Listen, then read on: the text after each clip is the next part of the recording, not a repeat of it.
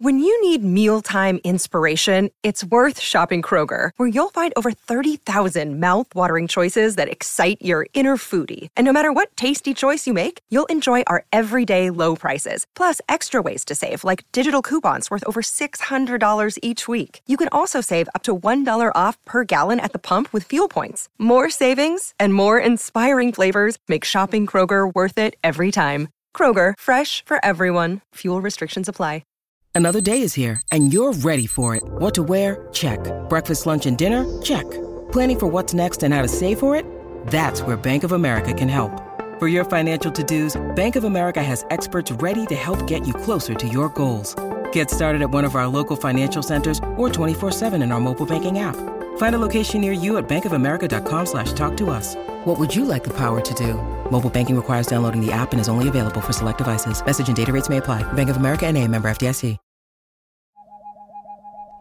Sunbum.com. We were away from the beach, actually, but in the desert this past weekend. 100-degree weather, intense sun, and we used a full array of Sunbum products for us and all of our guests. Fragrance-free, zinc-based protection for your lips. This is a zinc-based, gluten-free, vegan, mineral SPF 30 lip balm. It is the same perfect alchemy of mineral sunblock that I've been telling you about. The mineral sunblock that I use for my face, my body, but they also formulate it for your lips. Lauren is using lip balm all the time. She can never find it. So you know what I did? Stocked up on Sunbum lip balm.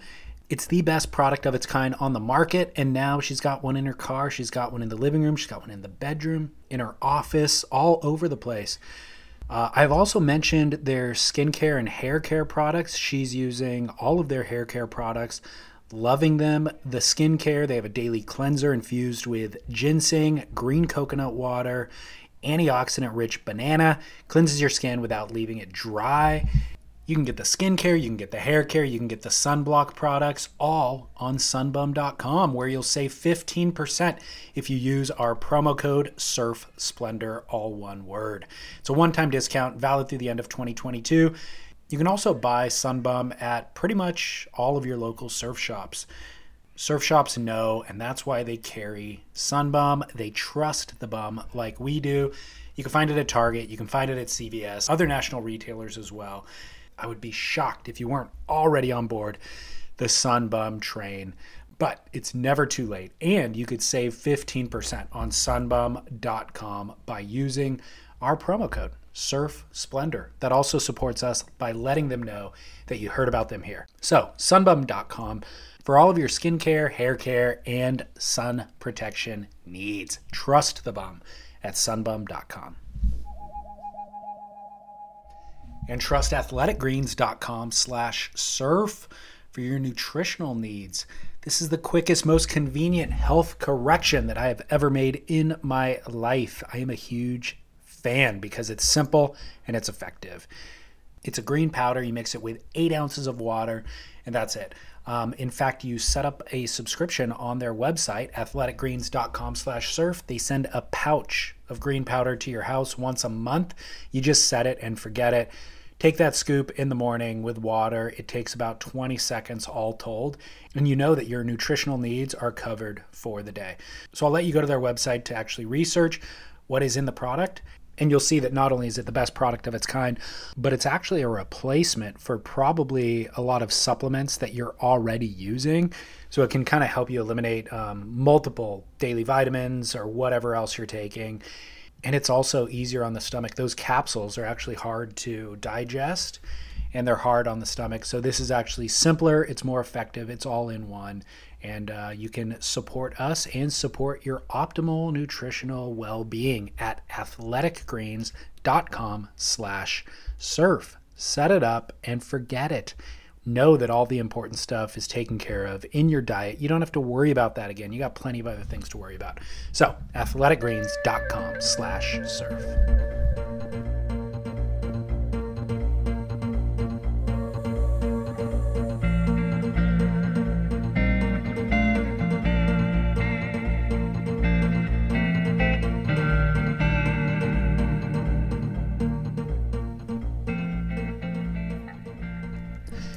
Surfboard manufacturer Darren Handley has dedicated his life to creating the ultimate high-performance surfboard. 11 world titles have been won on his boards. Most recently was 2 weeks ago at Lower Trestles as Stephanie Gilmore blitzed the pack en route to her 8th world title. Ethan Ewing was also there on finals day competing on Darren's boards. Handley is almost synonymous with the Gold Coast, where he grew up, where he first connected with a young Mick Fanning, and where he continues to work to this day at the age of 58. Still shaping, still laminating, still picking up the sander and spending days at his factory in Burley Heads. Honing the sensitivity of a surfboard is what Darren Handley focuses on in concert with surfing's finest competitive athletes. And it's part of the reason that he's been able to build one of the most recognized surfboard labels globally. He's also currently featured in Stab Magazine's Electric Acid Surfboard Test, where he has partnered with Simon Jones of Morning of the Earth Surfboards to build something entirely different for lifelong DHD devotee Mick Fanning. And I would also argue that DH would be in the running for being one of the best surfer/shapers out there, which I think is worth noting. So, talented, hardworking, candid, there's a lot to admire here, but I will let you hear it directly from the man himself. This conversation was recorded in March 2019 in a hotel room at Manly Beach, Australia, while the Sydney Surf Pro took place across the street. So that is where he and I will enter this conversation. My name is David Scales for Surf Splendor, and I hope that you enjoy my conversation with Darren Handley.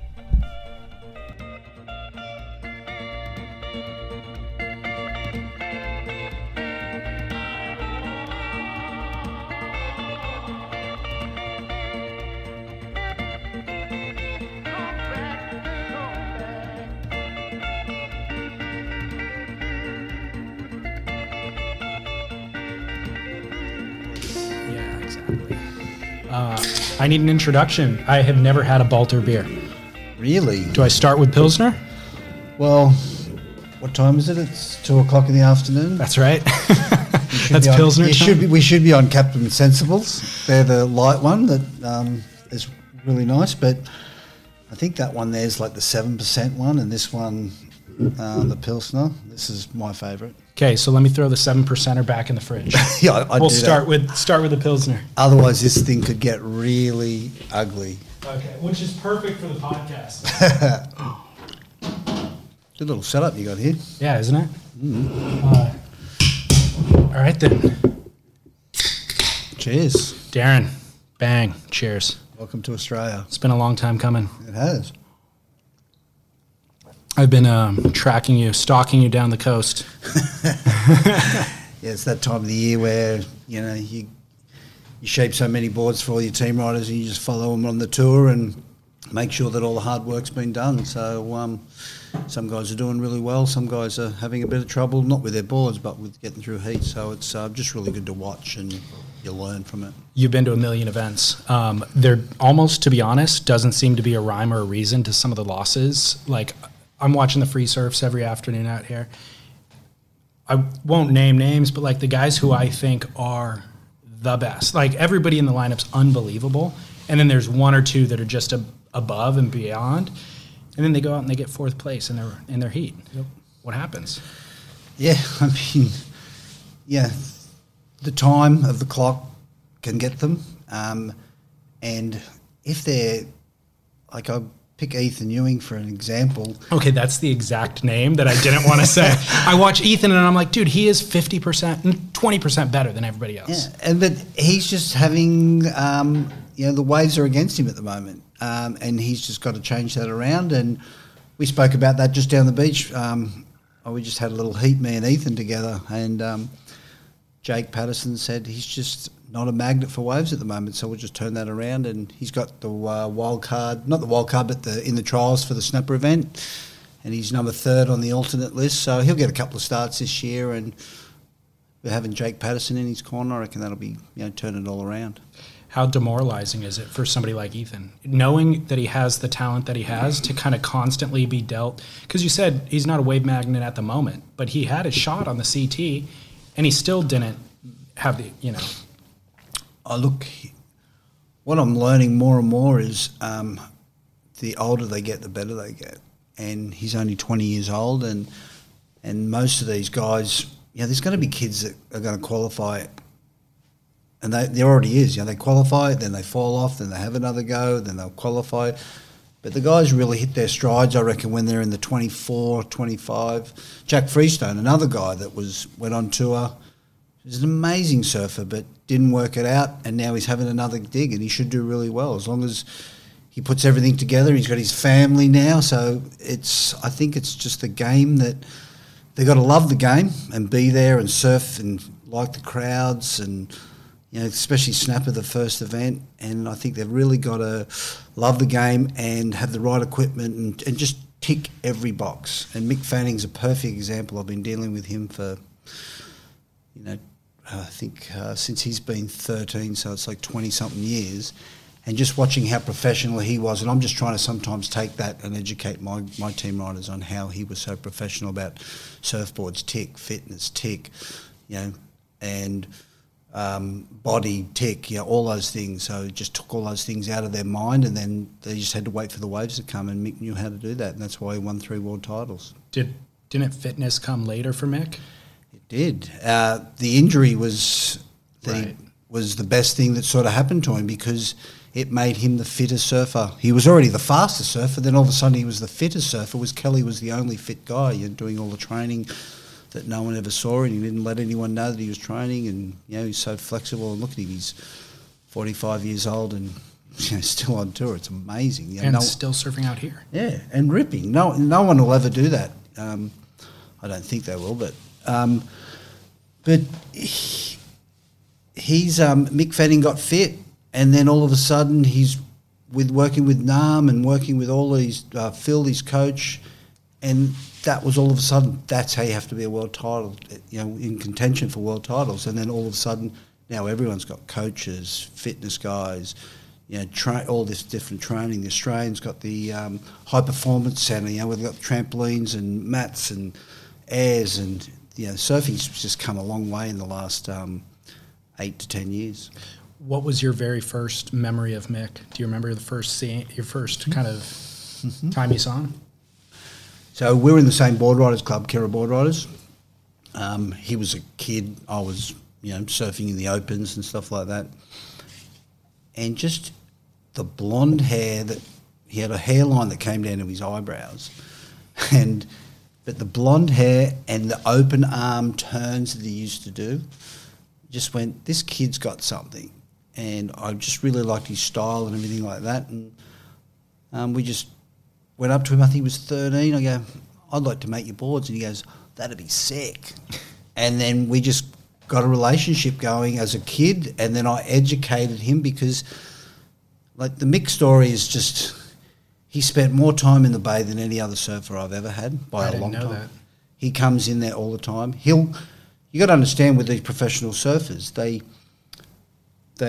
surf 2 or 3 times a day when there's waves. We all go to work during the week. Mick gets up, there's a little wave, he'll have a surf. We're all at work. He's like, what am I going to do? I'm bored. So he rings me, I'm bored. And I go, oh, here we go. I'm coming up. So he comes up to the factory, and he goes, I want to shape a board. Or I want to watch you shape boards. And he used to spend time and time and time again. And even when I had Parko riding for me, they used to come up and shape boards for each other. And it just taught them how boards are made and what edges do and what fin positions do and concaves. So at that time, I could actually surf. I was still surfing really well, and I understood it and taught it to Mick. Then he took it to another level, and then he was teaching me, well, concave does this. That double concave did this. That edge going up that far did this. Moving that fin back did this. So now he knows everything. So when he orders a board, he goes, I'll have the edge here, the fin there, the concave there. And now we've dialed his DNA board in so well that he just wants little tiny tweaks every year. And it's just been, a board that's stable for him. And now it's all these guys surfing in these events just give me what Mick rides. Does it translate to them? It does, because they translated to the way Mick was winning heats and contests.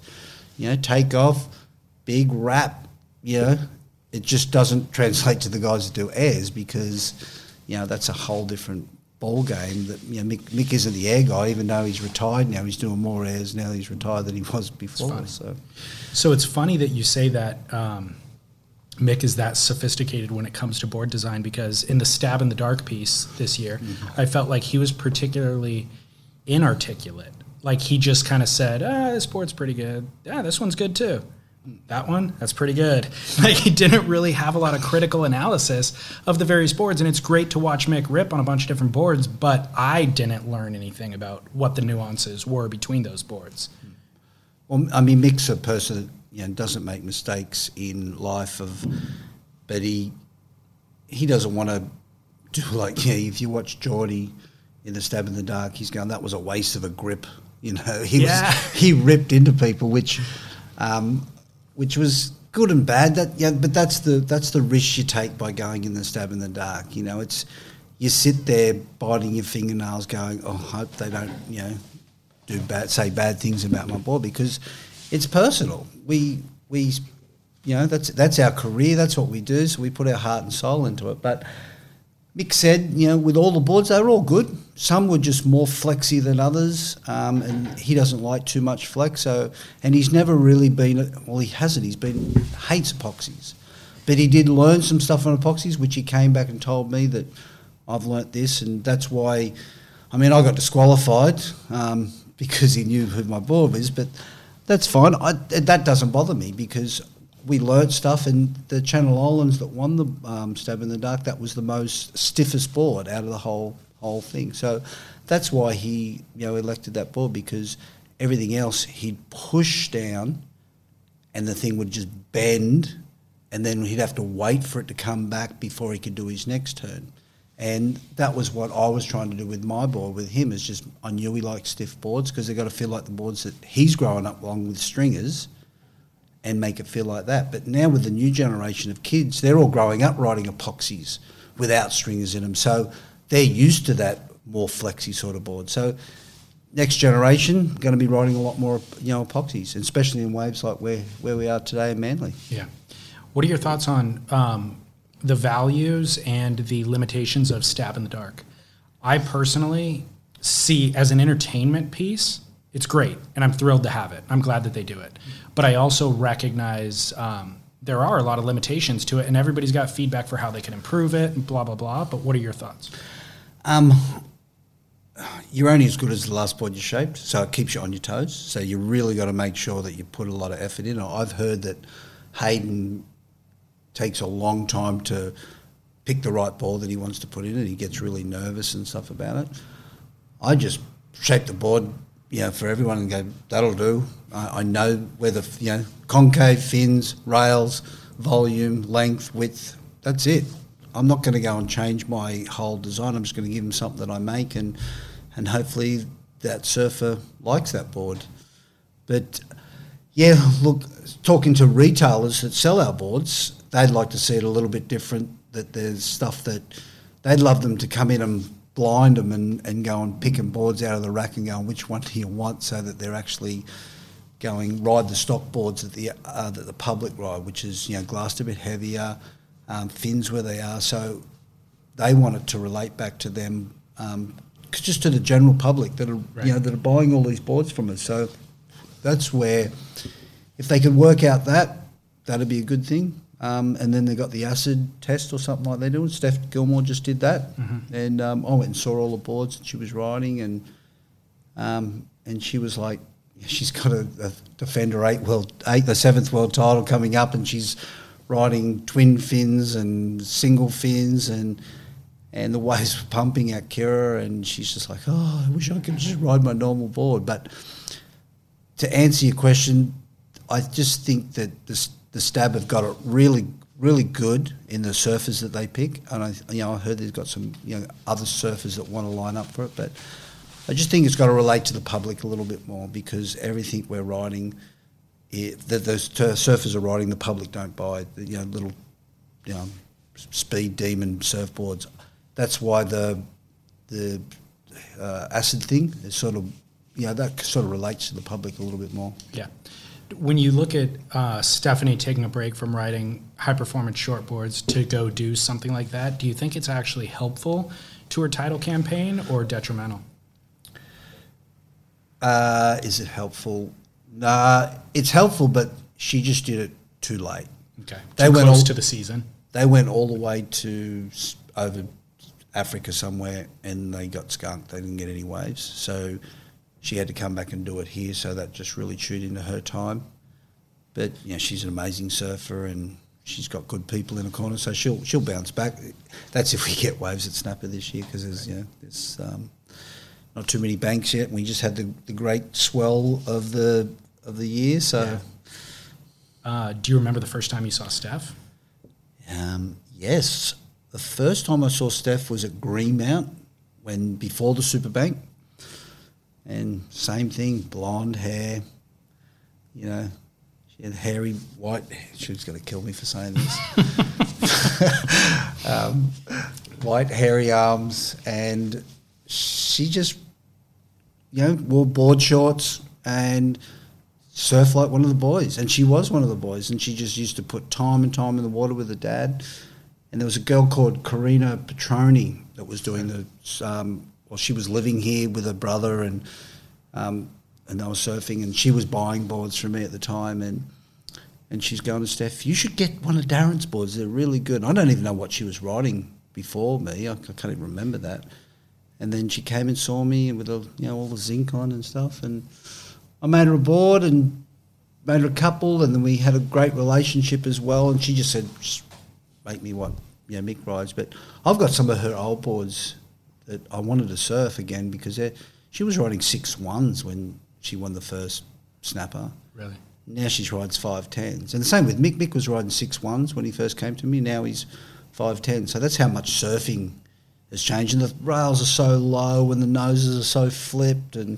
But that was Queensland, and that's what we made back then. But it worked for them because they surfed those beautiful waves, and any good waves they could really rip in those sort of boards. So you actually ride Stephanie's boards? I don't anymore. Okay.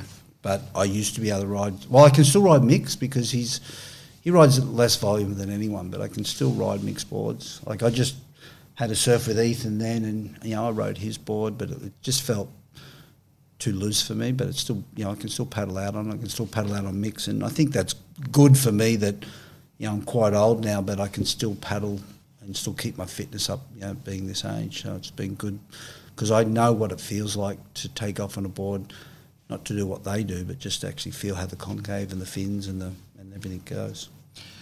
What was the difference when you met Mick and Stephanie as compared to a lot of these other young kids that you're working with? The biggest difference was I was on the uptake going, here we go, I'm just about to become a shaper. There was no good shapers around. Everything was flat. I was working at Pipe Dream. All boards were flat. And I was working with some reasonably good QS surfers at the time, and I was starting to become a great shape or good shaper, and these guys were starting to become good surfers, and we just met each other at the right time. And that was the reason why they've done as well as they've done, and that's why I've done as well as I've done, is because we just fitted like a glove to each other, and it was really good. Our relationships out of the water is incredible. I spend a lot of time with Mick, and I spend a lot of time with Steph, and they trust me, and I trust them in all the feedback. Like, Mick's ripped into me before, like with boards when he was, he hadn't won a world title, but there was this one time I wasn't there, but he went into the glass shop where we made boards, and he come in and they've rung me and said, you got to call Mick, he's not happy. And I go, what happened? And they go, and he kept on punching in his tails. This is before carbon came in on the tails. He kept on punching in his tails, and he come in and goes, if you guys can't get this right, I'll go somewhere else. He goes, you know how long it takes me to put the stickers on these boards? And I'm like, God, all right. So we went and worked it out and put extra, because there's no carbon, but it was just fiberglass, so we put extra cloth on them, and we fixed that time. But Mick's he's in the bay, and he makes sure that he gets his surfboards right. And it took a good 5 years to really have it dialed perfectly. And then after that 5 years, I was happy for him to ride Coro boards and a few Mayhem boards, because all it taught me little things out of them. It was in the stab in the dark, little things out of them that I go, oh, that's interesting. And then he'd give me the Mayhem board, and I'd ride it because I can ride that. So it was a Kolohe board. I remember that. Yeah, and it had those tuck rails, and I was like, oh, I feel how that releases. But that's not good at snapper because you don't want the release because the waves are, but I can see that at trestles. That'd be really good, So we tried it, and he goes, no, it's good, but not what we want. But, we go through all those stepping stones to get him exactly what he wants. As you gear up for autumn, you're going to need the right people on your team to help your small business fire on all cylinders. LinkedIn Jobs is here to make it easier to find the people you want to talk to faster and for free. And I'll tell you what, I've always had anxiety about finding the right candidate, but that anxiety has been replaced with confidence, because not only is LinkedIn the world's largest professional network, it's also trusted and reliable because all of my colleagues, friends, and network exists there, so I can vet potential candidates quickly on the platform that I already know how to use. So what do? You create a free job post on LinkedIn Jobs to reach your network and well beyond it to the world's largest professional network of 810 million people. Then you add your job and the purple hashtag hiring frame to your LinkedIn profile to spread the word that you're hiring so that your network can help you find the right people to hire. Simple tools like screening questions make it easy to focus on candidates with just the right skills and experience so that you can quickly prioritize who you'd like to interview and hire. It's exactly why small businesses rate LinkedIn Jobs #1 in delivering quality hires versus leading competitors. LinkedIn Jobs helps you find the candidates you want to talk to faster. So believe it or not, every single week, nearly 40 million job seekers visit LinkedIn. So post your job for free at linkedin.com/surf. That's linkedin.com/surf to use the world's largest, most trusted, reliable, and familiar platform to find your next candidate. linkedin.com/surf. Terms and conditions apply. This episode is brought to you by LinkedIn. LinkedIn is a place for you to share your ideas, whether you're passionate about healthcare, sports, entertainment, finance, or anything in between. There's a community of more than 850 million people who care about the same things as you. And when you create and share on LinkedIn, you're not just connecting with other people, you're connecting with opportunities that can generate business outcomes. To join the conversation and get the tools you need to reach your audience, visit linkedin.com. Those early initial meetings with both Mick and Steph, was there something in their DNA where you knew, like, okay, this is the golden child that will win a world title? Or did they develop whatever that world championship ability is over the course of the next few years? I think with Steph, she had the ability that was, second to none at that time. She was such a better surfer than most of the people around. She was savvy, she wanted it, she was hungry. But with Mick, he grew up in Coolangatta. And, if you know Coolangatta, everyone's got a nickname. There's not one person that uses, another name. So, you got Parko, Dingo, and there was another guy, Damon Harvey. So they were the four Cooley kids. So they were pushing each other. And in the end, the three of them came out like the Cooley kids, and they did this movie. And so if they didn't have that rivalry, I think that was what pushed Parko and Mick to become, Parko got his world title, and Dingo was on tour for a long time. Great surfer, but that banter that they had and that thing of Coolangatta, and that's why everyone sort of started moving to Coolangatta. Luke Egan moved up here, Ockie moved up there, just to name a few, because we had great waves. And we had great shapers, and just it was just a great place to grow up. Yeah. I want to transition a little bit to talk about the business of building boards. Mm-hmm. There's been a million great shapers. Not a million. There's been a lot of great shapers. By the way, help yourself when you're ready. Yeah, I will. I'm Australian. There's been a lot of great shapers over the years, and being a great businessman is a totally different skill set, right? And there's not very often where you've seen somebody do both things successfully, anyways. And you've scaled your business really successfully, and it seems that the quality has not been compromised regardless of where the boards are built or available throughout the world. You're able to get a good DHD off the rack anywhere in the world. Let's start with, what is the current business model? What is your role on a day-to-day? And then secondly, where are the boards being built around the world? Okay, long question. Yeah, we got time. I haven't got it right all the time, Okay. but I've got it right now. Okay. So we had the base concept a long time ago with me, Morris, Murray Burt and Simon Nance. We all grouped together, and we had all these strong figureheads and great business idea, but we just spent a lot of money and it just didn't work, and in the end it went bankrupt. Most of the shapers just rolled up their sleeves and went, all right, didn't work, so let's get back into getting our brand back and going again. But I think the secret now for me, I've got business partners, which I've always wanted to have business partners because I'm great at what I do. I'm amazing at shaping boards and looking after team riders and being at the beach and having relationships with them, but I can't do that if I'm worrying about who hasn't paid that account, who hasn't done that, can you look after this customer and stuff like that. So I've got really good people that are running my business on a day-to-day with sales guys. And surfing business now has got a lot bigger if you're in the right part. We've got all these shapers, but we're in that, like the Channel Islands and the JSs and the Firewires in the world, you've got to have a good structure behind you, and we've got an amazing structure behind us. And they are incredible at doing it, so they free me up to do what I need to do. And I watched Rusty years ago when he went out and started doing clothing and all that sort of stuff. What happened, he must have put so much time into his clothing that his surfboard business went nearly kaput, And so I went, if I ever get into apparel and clothing, which, I haven't, I've got to make sure I concentrate. And that was always in the back of my mind, that I've got to concentrate on the surfboards because I can't let that fail because that's the key. So they've just said, these people that I've got running the business, do what you do best. Shape, design, hang with team riders.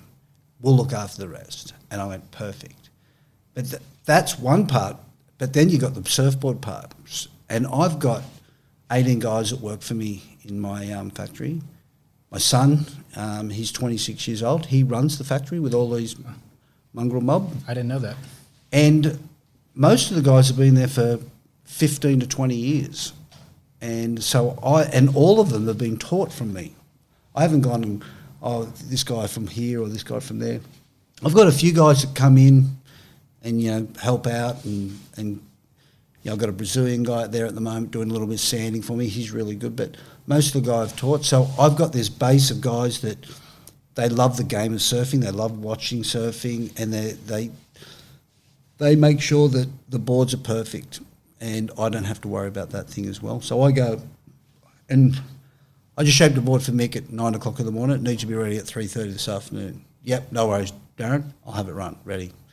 And that's the sort of people they are. So that's been really good. And then we make boards in Bali, which has been doing that for quite a long time, and that's good because I'll go over there and spend some time and surf and just check out that operation. They do about 800, 600 a year. The Brazilian guy that makes our boards, because you can't export boards to Brazil because of the taxes and stuff, he's been doing them for about 14 years, so it's been a long time. And where else do we do them? We tried Europe. That was a failure. And now we just send boards to Europe, all out of Australia. What's the problem in Europe? I just got with a guy that was the wrong guy. Okay. And we did do it with Rip Curl before in France. And that was really good. When I was young, I was travelling to France, That's where me and Belly are really good mates. We first went to France together working with Morris Cole. That was a great time of our lives, and I did that for a long time, working with Rip Curl and working for Morris. That was pretty cool, and then now we just export to, because the dollar in Australia is really good to do that. And then we make boards in America as well, and we've had a guy Brian over there that's a really good shaper, and a lot of the the guys get the boards from over there. So, but America's hard, Why? I'd have to ask my other team, but no, because I think it's hard because it's hard because I think the Firewires, the Merricks and the Mayhems, they just want to be number one in America, and they went all on consignment, and it was like a race to the top or an ego thing, and it's not a really good business plan here. That's why Australia's doing so well in the surfboard industry, because we've got shops here that have rack boards really good, have good margins, and they actually make sense to have surfboards in their store and actually make money out of them. Where in America, I feel like it's a lost leader, and they're just too cheap. And what we wholesale, if I owned a surf shop in America, I wouldn't put surfboards in. I'd just put clothes in it. Right. But we're looking at different models of how to do it. At the moment we're just selling online, and online is it's getting bigger and bigger and bigger and bigger. The online surfboard business is one sector of online business that's been slow to actually grow, simply because shipping costs obviously make it prohibitive. I think one detail in California that's different for retailers is you get a lot of consumers buying boards direct from the shaper, so they actually subvert the retailer. Yep. They'll just go to their local guy, and by the way, Mayhem is a local guy for a lot of them. You know? So I just can't see the longevity of that. I can't see where it's going to. You're asking this guy to fork out for all these 100 boards in their store, and then you're selling them cheaper out of your factory because you're making more money. And so I'm not there to save America or do anything like that. All I'm there is just going, America's hard, and we're looking at just selling online and doing a few things. Well, I don't think we do. I think we do with like 3 shops. Is that all? I think maybe 5. Wow. And that's only because they all still write checks out in America. And I'm just imagine that guy writing out a check going, DHD, Australia, we'll wait for them. They got a ring from Australia to get that money. Yeah. Well, another detail that you alluded to, it's come up a couple of times on the podcast, but is the consignment model. So what a couple of these large kind of brands have been able to do is say, hey, retailers, if you're having a hard time paying those bills, this is mostly post-recession, but if you're having a hard time paying those bills, here's 50 boards that we'll just put in your shop. There's no invoice. Once you sell one, then we'll give you 30 days to pay it or 60 days to pay it or whatever. So the shop owner, there's no downside to that model. Why don't you go ahead and just bring those boards in? But what it does is it undercuts the traditional business model where all the other all the other builders who had room on those shelves and expected to get paid the day they drop, or within 30 days of dropping off those boards, now don't have that shelf space. So it's all in flux right now. We're not sure how it's going to shake out. It's fully understandable that the retailers would want those consignment boards on the rack, but what will this do to the business in 10 years from now? Yeah. And you can answer that question today. I'll make sure I make that move. But when they're putting them on consignment, they're asking for more margin, and the shops already don't get enough margin. So it even makes it worse. So, but don't get me wrong. There is some good retailers out there. There's a couple of good ones that do it like Australia, but they're going. People are putting them in consignment. I don't have to pay that $50,000 of surfboards until I sell one. That's unreal. Yeah. But the thing is that we started going, well, we're not doing the consignment thing, so we're putting in, we don't have 50 boards there. We've only got, or 100 boards there. We've got 20 boards in there, but we've got an invoice at 60 days. But he has to pay that bill in 60 days. Regardless. And So do you think he's going, better sell the DHs because I've got to pay this bill? Don't worry about those ones. I've got to pay this bill. I've got 15 days left, so can you sell another 3 or 4 just so I break even and get me money? So we started doing that, and that was really good. But, you know, the American, I make pretty, you know, rocket ships sort of surfboards, you know, and it's only now that I'm diversifying into more boards like that they like in America. Like my twin fin in America sells really good, sells amazing over here. It's like nearly our best board, having Asher Pacey and that riding that board. He's killing it on that thing. And I've seen Ethan riding one out here too. Yeah, Jake was actually saying, tell Ethan to ride it in his heat. Yeah. But yeah, the twin fin thing was, having Asher is like having a Mick and a Stav. Is it? Because he loves his twin fins. He'll never ride a thruster again in his life, he said. And he said, I might ride a quad. But you should see his, like the demo boards that we make for him. We put fins, we're glassing fins in, ripping out, just to get the fins in the right spot. And then channels and all that sort of stuff. So we rip into his, you know, demo boards before we go, all right, that's the ball we're going to do with Asher. We've only done 2 with Asher, and the other twin fin, the original one, was just one I did with Steph. She rode that in that proximity movie. Oh, yeah. She ripped on it. Yeah, yeah. Kelly actually said that she should ride that in the contest. Yeah. RealWatersports.com is the real deal. We talk about their 1,500 board inventory, but they also have fins, traction, leashes, board bags, everything that you need for surfing and surf travel. Sunbum that we've been discussing here is also available on RealWatersports.com. Clothing, everything you need for more than surf travel, just daily life. And they've been at it for over 20 years now, since 2001 in Cape Hatteras, but shipping worldwide. So no matter where you are, they can supply you, and they're dedicated to customer service, which never goes out of style. So for boards or whatever you need, consider RealWatersports.com. We don't have any promo codes or anything like that, but tell them that we sent you and you will be treated like family. So thank you very much, RealWatersports.com. When you're hiring for a small business, you want to find quality professionals that are right for the role, and there's no faster or effective way than through LinkedIn Jobs. Your time and capital are precious, and there is a powerful resource that can help you focus on what you're good at and integrate people into your team seamlessly to help grow your business. LinkedIn Jobs has created the tools to find the right professionals for your team efficiently and for free. LinkedIn isn't just another job board. Everyone is already on LinkedIn with their resumes and references, and now LinkedIn has designed a hiring platform to connect you with candidates specifically qualified for the job that you post about. More than 1 billion professionals meticulously organized to connect people by skill set to help us all advance our position. 2.5 million businesses already use LinkedIn for hiring, and 86% of small businesses get a qualified candidate within 24 hours. It's that fast, easy to use, and effective.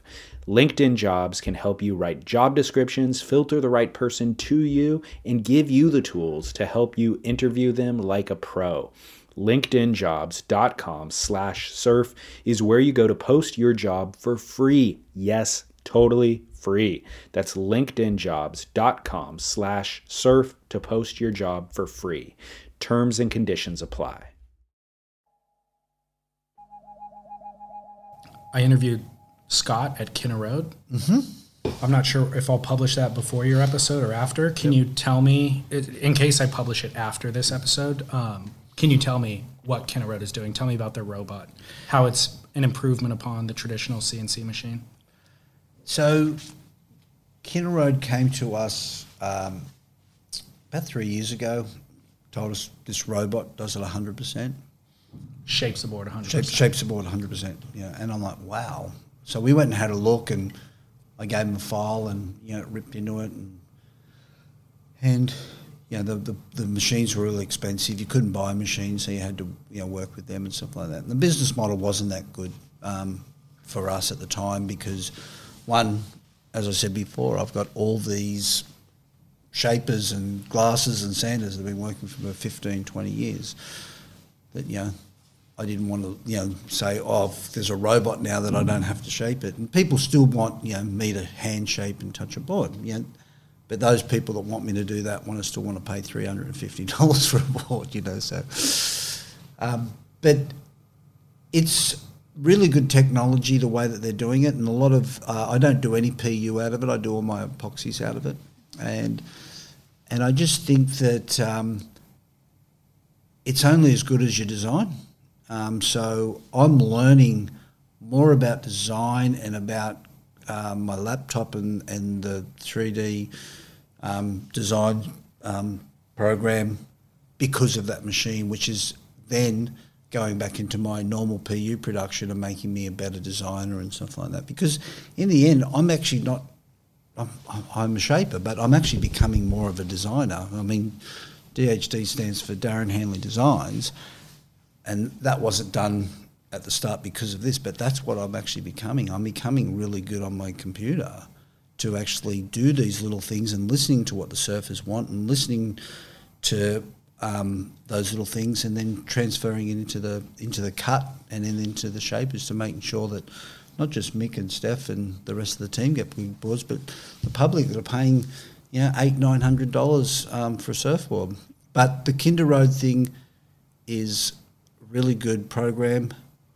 Where it's going to go from I'd love to be able to own one of those machines to play with it, but whether they're going to be able to sandboards with that eventually, I think that could happen. Whether they can glass a board so it becomes a turnkey plant, is that going to be the future? I think shaping and the sport of surfing is the only sport that the product's still handmade. It's the only one. So, and I'm sure everyone wants to get it off that and make some money out of it, because we don't make amazing money, but we are the ones in the surfing industry that get the least amount of money compared to everyone else. So Kinder Road could be one of those steps that help us make more consistent and great product. And that's all it is. All I want to do is make beautiful boards. I don't, if Mick Fanning wanted a board on Monday and I'd been out Sunday night with the family having a few drinks and a few wines and I was hungover and I go, I've got to shape this board. I don't feel like shaping it.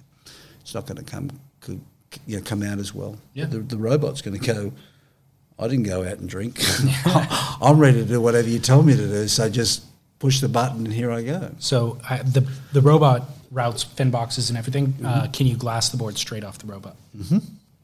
The stab in the dark board was off the robot. Amazing. Oh, I shouldn't say that, but anyway, it is. I'll cut it. No, it's fine. But I did have to touch that. Okay. I did have to take the rails down because my designing wasn't good. I was good, but it wasn't as good. So, but I just knew that this is because it's an epoxy thing that the robot does a better job than I can, because epoxy's hard to shape. Right. So you said you're spending more time kind of as a designer than a shaper. Where is your time best spent? I spend, I think you asked that question before. I don't think I answered it. Was, what do I do on a day-to-day basis? Yeah, that's right. So I didn't answer that question. But so my day starts like this, reasonably early. I try not to surf too early because, I'll wait till all the workers go to work, and then I go surfing. So I usually get to the factory sometime between 5:30 and 7:30 in the morning, and it starts with just checking the orders that were put in that day, going through all the orders, doing all the designs and making sure they're all right. By that time, the shapers and everything are going through, and I'm just picking up shape blanks and feeling them, moving them around, and just working with the four shapers that I have, making sure that they're doing everything right. And downstairs where they blast the boards, that I don't have to worry about that. They just do that. Sometimes they'll have a little problem about the bit of dirt in one of the boards, or some little problem, but that's not very often. And then once that's done, depending on the surf, if there's not much surf, then I'll jump in the bay and do some team boards. And if there is surf, then I'll call Mick or Steph or whoever's around and go, let's go surfing. And then we'll go and surf for I only surf for an hour, hour and a half, and then I'll come back. And once you've surfed, your hands have got this not salt water on them, but they just feel better. And that's when I feel like it's really good. And that's when I love getting in the bay, turning on some 80s music, or if there's a contest on, and watch the surfing while you're doing it. And then I just shut the door, air condition on, music on, shape some boards, and do that, and then maybe a late surf if it's good, and if it's not good, just chatting with the boys downstairs, or then I'll go over to the office and find out what's going on. You didn't allocate any time for design? No, the design's first. The design's the first thing. Yeah, because I print out the order forms that have been put in that day, and they're first to go to the thing. That's the first thing. And when I come to these events, like everyone thinks, oh, God, you got a great life. You go to this event. But when I go home after this, I pay for it because I've spent 3 days here, and on Monday when I get home, I'm going to pay for it because I'm going to have a backup of all the stuff that I've got to do. And then I've got the team stuff that I've worked out here, and then I've got meetings with, like, shop team and other team riders that, want to change this and want to get an epoxy. And so I pay for it when I go back, so it's not all great. No. What do you view as the biggest threat to your business currently? I mean, you've gone through a couple of decades where there's been various kind of industry shifts, but what's the biggest threat currently? I mean, the American dollar can be bad for us. We do make epoxies in Thailand. That seems to be the norm for Firewire, Mayhem. Where do those boards go? They go back to Australia. They also go to all the European countries and stuff like that. But those guys make like 30, 50,000 boards a year. Their quality is just unbelievable. Is it really? It's unbelievable. And, but it's only good because we go there and make sure that it's good and make sure that, the edges are sharp enough, but they've got really good people running that business as well. And it's been a really good model because if it was America, it'd be different. America makes a lot of good epoxies, but in Australia, we just don't have the facilities to make epoxy boards. Kinner Road. Yeah, but they can't make the masses like we want. They're limited. They're limited by a long way. And it was my idea to tell Scott at Kinner Road that you need a glassing company. And I've told guys that have worked for me, open up an epoxy thing, you'll kill it. You'll do 200 boards a week. That's a good business. You don't have to pay for team riders or anything like that. You just tick it over. And he's done that. And but I think he's doing a lot of the Merricks there as well, those spine tech boards. So, right. But it's limited because there's a lot more people riding epoxies because the people out there that aren't as good as all these guys and just need all the paddle power they can get need to ride epoxies because they're not ripping on boards. They want a board that they can paddle out, catch waves, make it easy for themselves to surf, and that's what the epoxies are doing for them. Why is Thailand able to do it successfully and Australia isn't? Thailand can be successful because they're doing it for so long with the whole windsurfing and everything. You go to that factory, it's incredible. But Australia, because we just don't have the people that are working with epoxies, resins, and you can't mix it with your PU resin because you get allergic to it, and you got to look after your workers. So that's the concern. When people talk about being concerned about outsourced boards, I don't think that they think Asian-made boards are inferior to domestically made boards. I think it's more an issue of we don't know how they regulate their businesses. We don't know what their waste disposal practices are. We don't know what their employee treatment standards are, that sort of stuff. Yeah. And that's we've got to get better at that. Not just us, the whole world. What's your impression of it, having visited the factories? Look, some factories are better than others, but the regulators aren't coming down heavily on us yet. In New South Wales, they're pretty bad. Some businesses have been shut down. And then as far as our waste and stuff like that, we're buying all this stuff from these blank companies that are making lots of money. They supply us with blanks, they supply us with resin, and they supply us with a lot of stuff. They've never put anything back in the industry. They don't, sponsor any surfers, or they don't give us anything for free. And we've made the business of surfing, and they've just gone, how good's this? Well, look at all the money I'm making and all the factories I'm owning and building and stuff like that. And as shapers, we just, I've got to pay that bill, I've got to have that surfer, because our pride is about how good our surfer and how good our board is. So we just tick along. We work really hard, and we end up buying a house, and we end up just living a normal life, whether we're like an electrician or a plumber or anything like that. We're not special like some people try to think shapers are this, put ourselves on a pedestal. We're just like the best. If you're a good plumber or a good electrician, you can own your own business, and we're the same, Yeah. But we do make world champions, which is not what happens with electricians and stuff. But those people and the company that I deal with at the moment, they're finally starting to take back my drums of resin, like my empty drums, and crushing them and recycling them. And that's taken a long time to get them to do it. We have a lot of hard resin, which just goes into landfill. There's foam dust that goes into landfill, and they've tried to come up with things, but someone has to actually collect it all. But none of these companies care about that until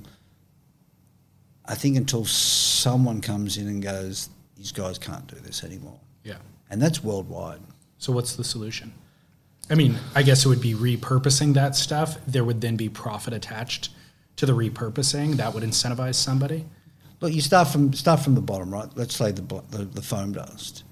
Now, I did a thing with the concrete plants where I give them the foam dust and they mix it with their concrete as like a product, and it goes in. And they went, oh, yeah, this is good, but we don't have enough of it. We're going to do this, we need tons. Yeah. So if someone got all of it, it's like a free product that they can put in with their concrete. Filler. Yeah, and they're going, this costs us nothing. I've just got to get it to me. So that's the first thing. The biggest one, I think, is the acetone, and because we make sure it goes off in the sun, and it's just a solid. So that just gets thrown into landfill, gets buried and stuff like that. Once it's hardened, it's inert? Yep. Okay. But it does break down, but it breaks down better when it's in the sun than it does when it's underground. And then you've got sandpaper that we use, which is paper, and it all breaks down. But I'm not the expert. These guys that are supplying me the products are the experts. So it's up to them to pull their finger out, stop just putting their hand out for their check each week, and actually go, hey, I've got a solution for this, because it's going to come the day when someone's going to go, you're right, they should be looking after all this waste product, instead of us filling out a skip bin once a month and going, send another one. Australia right now, we're doing this thing with the cans and the bottles. I don't know if you've seen that. So reverse vending machine. Nope, haven't seen it. So this can here, so I've got kids coming to my factory and taking all my cans. It's got a barcode on it. Mm-hmm. Just they go 10 cents. Just push it in and just keep pushing them in. And kids are making like $1,000 a month out of just going picking up all the recycled cans and bottles. So it doesn't happen with wine bottles. And it's great. There's something like a million cans a day getting recycled just on the Gold Coast. Yeah. Something ridiculous. I don't know the stats, but yeah. So as far as that whole thing, as surfers, we're leading I feel we're leading the environmental things with our Instagrams and stuff like that. But someone showed me there's a guy from Kinder Road showed me this new website, Windy. And he showed me, and it showed what pollution and stuff, and it just, you saw Australia had a little bit of yellow and stuff, and you just push up to China and it was just bright red, and I was just like, wow, here we are trying to save the world by making a few things in the surfing industry, plastic bottles and straws and stuff like that, but then China's just going churn. And yeah, it makes a difference. You've got to start somewhere, and I support all that. But most of the people, you go, we live in the ocean, but everyone lives on these rivers, and they just, you go to Japan, you go to Asia, they just throw stuff in the river. Yeah. And it just ends up in the ocean. Yep. And we see it all, and that's why I think we're really, cautious and conscious of what's going on, because we see it day to day. Directly. What surf media do you follow? I mean, I follow Stab and Beach Grit. Try not to read the comments when it's about me. You got a little thin skin when it comes to the comments section? No, I've got really thick skin. I don't give a shit. Things don't affect me at all, but people have their opinions, and let them have their opinions. It's great. You've got to have an opinion. And if people are willing to voice their opinion, that's great. If they don't use their name to it, that sucks. So, yeah. And that's the only thing I don't like about it. But what's interesting is you do read the comments section if it doesn't have your name in it. Because it's entertaining, right? No, I'll read the comments section sometimes when it has my name in it. But don't you agree the comment sections have value? Yeah. They're great. They're great, but, but they're hidden because they've got, if I got on there and told them, I've heard people say things about this and that and the other, and they're not true. It's not, they don't know. Just like with any media. Yeah, they don't know the real story. Like me and the jet ski. Let's go into that one. I would love to hear that. So you got a ticket? No. You dumped a jet ski last year. Yeah, so let's go into that, because this could be the only time I get to clear it up, because everyone thinks I can't drive jet skis. Well, I can't. I'm pretty bad at it. We have video evidence, actually. I got a million jet ski stories. But I was out there on a mate's jet ski, and I've only just got my licence back from losing it at the Snapper event years ago, when I was driving the skis for Snapper, like the, what do they call them? Water Patrol. Water Patrol. And we did all the lessons and all that stuff. And, I got more ski stories. I lost a ski years ago, but I was out there, and Parker was riding for me, and he won the event. And so he's jumped on the back of the ski, and we've come down to Woody, who's passed away now, that used to be the security guide. And Woody's calling me, going, yeah, come in here, we're going to pick him up. And Parko's going, nah, one drive-by. So I've come close to him to this big turnout, put a big wave over Woody. He reckons the best barrel he's ever had in his life. And then we did a drive-by, Parko's standing on the thing, and then on the back of the sled, no life jacket. I think I had my life jacket open, and it was on the front page of the paper. We got called up to the office. I lost my licence. Anyway, I didn't get it for a while because I had too many jet skis. I broke too many jet skis. But anyway, going back to that story of at Kirra, I was just out there with a mate of mine, and we're just dropping each other off and surfing and that. And then Corey's going, can we go down the end and do a couple of photos with Dean Hazard? And I went, yeah, no problem. So I'm down there. We were way away from all the surfers, and there was just a photographer in the water shooting Dean and Corey on the back. And then we'd caught two waves, and Corey goes, I want to get really close. And I went, all right. And then Dean didn't get the message, and he jumped off the wrong side, so I couldn't go, otherwise I'd run him over. So I had to ride the wave out. And I tried to ride the wave out. I did it with Bobby Martinez a few years ago, where we made it, and Corey just, fling off, and then, the music was put to it really well. And it was like the circus clown music or something? And Mr. Clips that put that up, I didn't know, but because I changed addresses, that I got $1,000 worth of fines. Oh. Not reporting an accident, not having the guy in the back with a life jacket and going too fast next to that guy that we put in the water to film it. So the problem was that Dean jumped off the wrong side. He jumped off the wrong side, so I had to go the wave instead of going flat and getting close. So, but so Mr. Clips owes me $2,000 worth of footage, which we're slowly getting back, and that was it. And then, but it's good. It's the elephant in the room when I do some talking every now and then. Everyone's like, "Tell us about the jet ski thing." That's funny. So I don't mind it. I've got thick skin, and I just laugh it off. I think it's really funny. I've got some great jet ski stories. Yeah. It's back. The CVS Epic Beauty event is on. How epic is it? It's so epic, you'll get up to 40% off cosmetics, skin and hair care, wellness, and more. We told you it was going to be good. Plus, score hot deals each week on beauty items for the outside in and wellness items for the inside out. Don't miss out. The CVS Epic Beauty event is on now through September 24th. Visit cvs.com/epicbeauty for details. This week only, get 40% off Colgate whitening pens. Well, back to the Beach Grit comment section. I agree with you. The anonymous thing does make it a little bit sticky that people can just write whatever they want to write.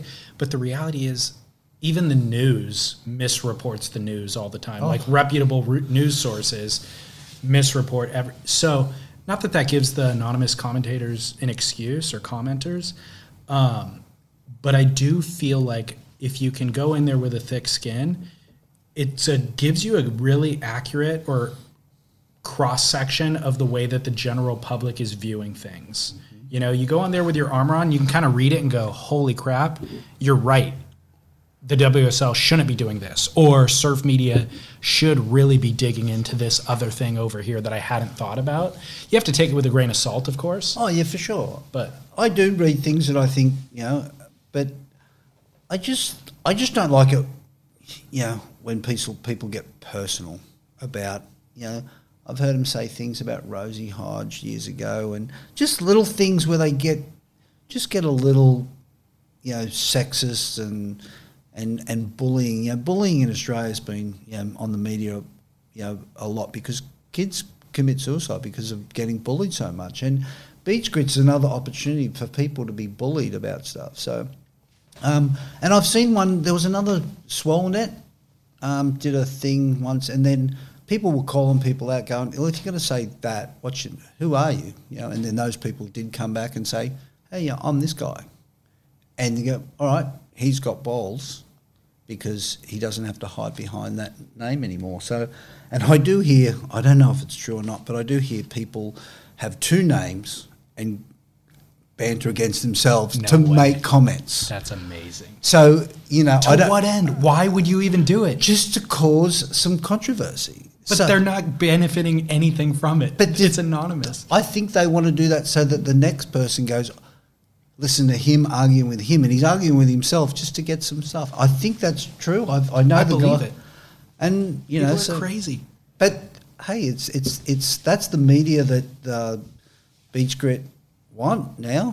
I mean, I think Stab's changed a little bit, and I like Stab and I like Sam and all the guys there. They're doing a really good job but they have calmed down a little bit.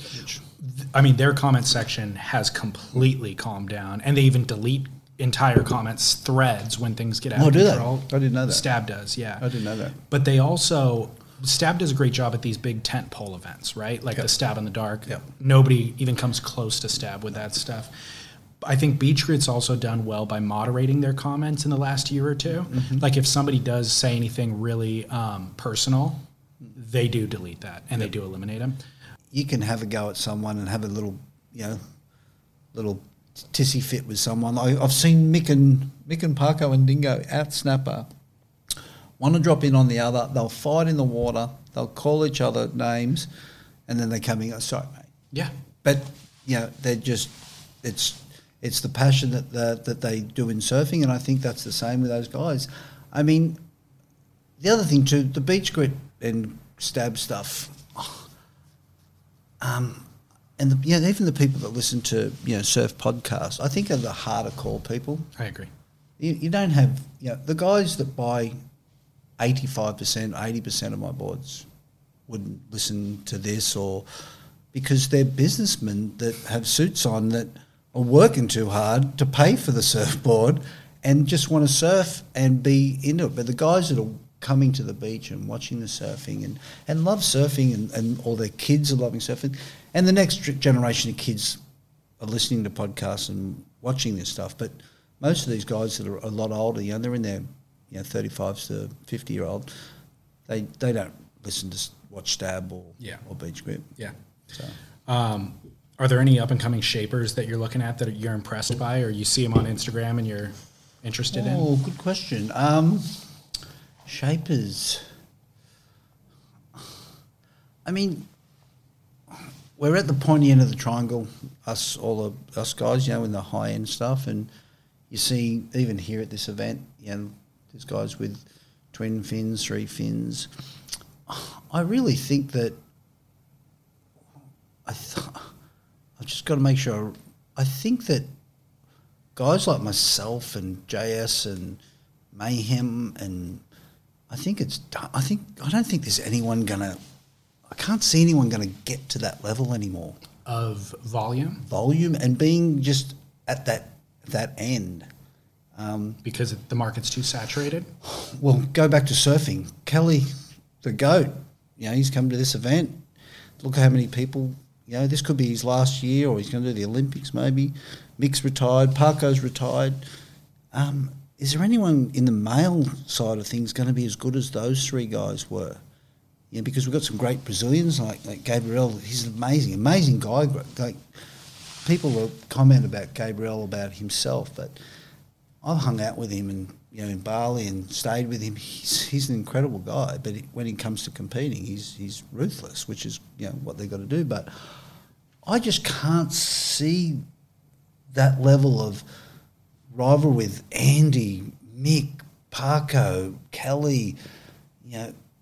I don't see the next generation being as strong as where they'll walk in. They won't be able to go and have a coffee or a dinner. I can't see that next generation being as big, except if the Brazilians go to Brazil, because the Brazilians are just taking over at the moment. It was like the Australians were 8 years, 10 years, 12 years ago. Everybody other than Kelly walks around the street here in anonymity. Every one of them. I'm wondering if they're talent-wise, they're all actually as good as a lot of the world champs, but there's too many of them now. Yep. It's like there's 10 guys that are really good enough to win a world title on the world tour. And therefore, it's not that pointy of the end of the stick anymore. It's not just Kelly and Andy battling it out.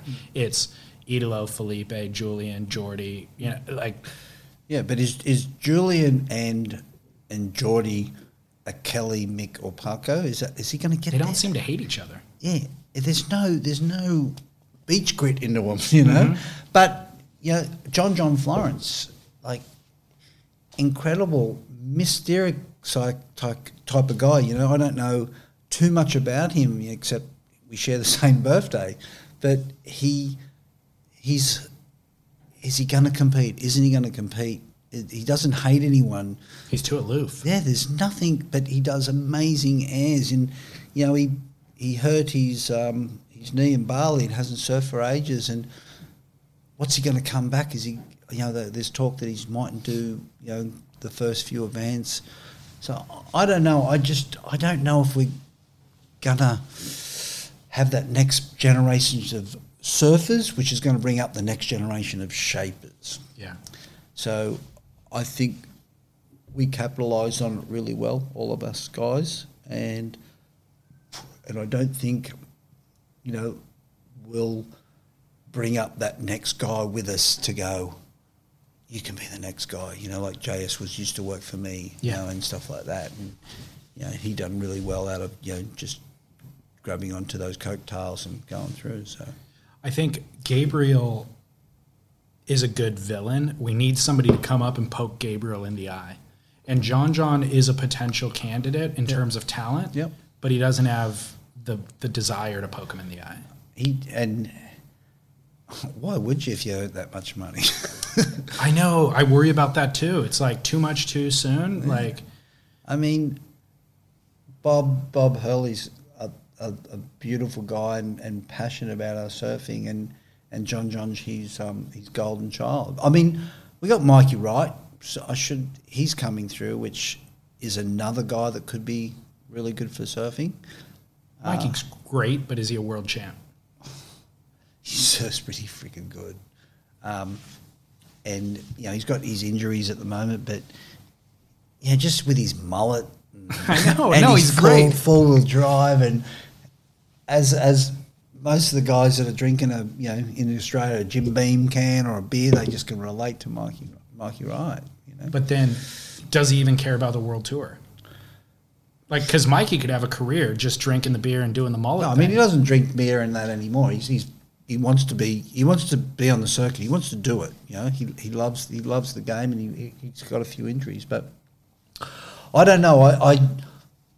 I should worry about it. And I do worry about it a little bit to make our sport don't go plateau for a long period of time. I just got to make sure that we've got good villains coming up, good surfers coming up, and shapers that shapers that people like to ride their boards and just lift our industry, keep on lifting it. Yeah, that's what I like about this Vizsla thing. They recognise the shaper. Yep. And I mean, I've done well out of shaping, but I just mixing with these new guys shaping and just seeing what they're doing, just trying to be different. Mm-hmm. Some stuff I can see that some stuff's going to work, some stuff's not, but it's just good. And I wish they did do the same thing in America. The Huntington contest would be a great thing for this sort of stuff. And they've tried it over there. I've shaped boards there, but I don't know, the American public. It's a big country with like how many 200 and something million people compared to 22 million people or something in Australia. We live around this ocean, but I just don't think that America's really adapted the whole shaping thing. There's a lot of shapers and a lot of glassing companies in America. Yeah. Do you ride any other shapers surfboards? What do I ride? I was riding a Simon Anderson when he was working for us when we did the basing. I had just pulled this old 6.4 out of, it was a second, and I took it out D-bar. I've ridden the Mayhem one, the Mick one. What else have I ridden? These are pretty isolated experiences. Yeah. It's not a part of your regular routine to get on other equipment. No, I ride. There was a period of my shaping career, and surfing career that I rode all the boards that didn't go well for the surfers, and it really affected my surfing. And this was a 5-year period that I didn't make myself. I don't make myself boards. I just like the boards I ride. I don't want the team riders' experience. I'll ride their boards, but I'll go and take the boards straight out of the stock room because it's double layer glass. It's what you're going to ride, and I'm going to make sure that feels good. So, but yeah, I don't have where I go and have this board and that board's going to make me surf good. I just ride all types of different boards. I actually rode a motorised surfboard in the last Omaswell and ate shit. Tell me about it. Someone gave me this motorised surfboard. He's a guy, an adaptive surfer, wants me to make him a board for it. And Barney Miller, who's the world champion, I make his boards. And I went, yeah, that's a good challenge for me. I like challenges. So I've been trying it out, and I really liked it. We blew up the motor within 2 weeks, and then I sent it back on a new motor. So I thought, all right, well, let's see how it goes, and rode in the last big Omaswell, and it does 8 knots, with a little hand control on it. And you're supposed to turn the motor off when you get on the wave. And I got halfway down this wave looking at a 6-foot barrel, and I forgot to turn it off, and the motor just ripped out. I went over the falls. Oh, my gosh. And then, it goes back to like the jet ski story. So no one captured it, luckily.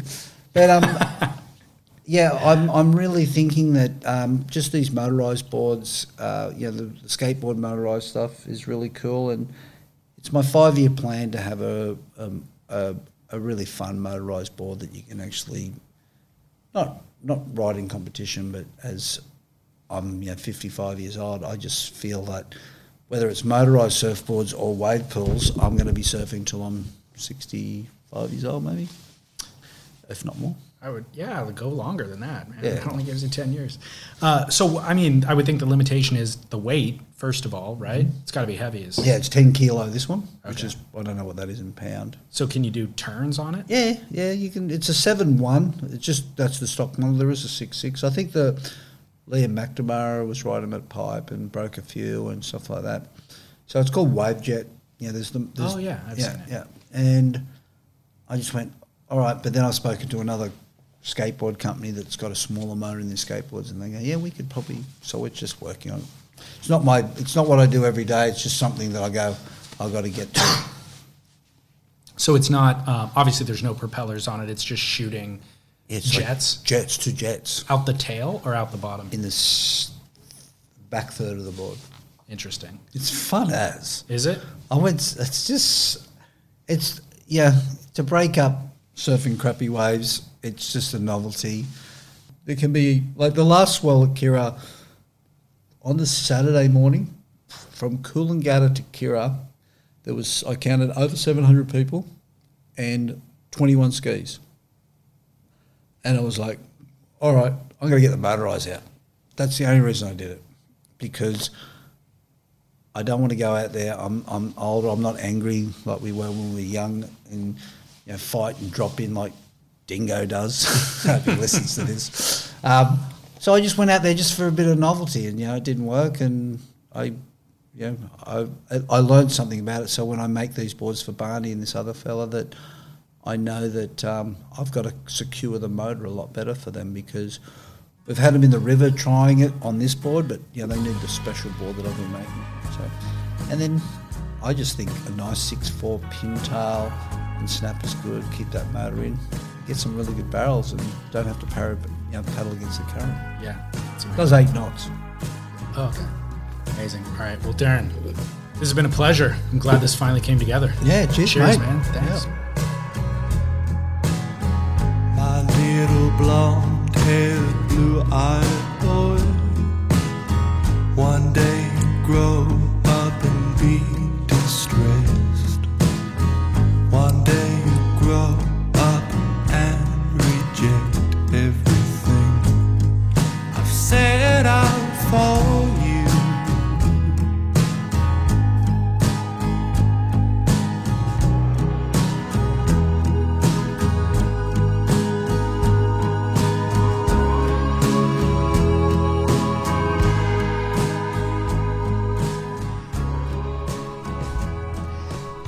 Darren Handley, ladies and gentlemen. DHDsurf.com is his website.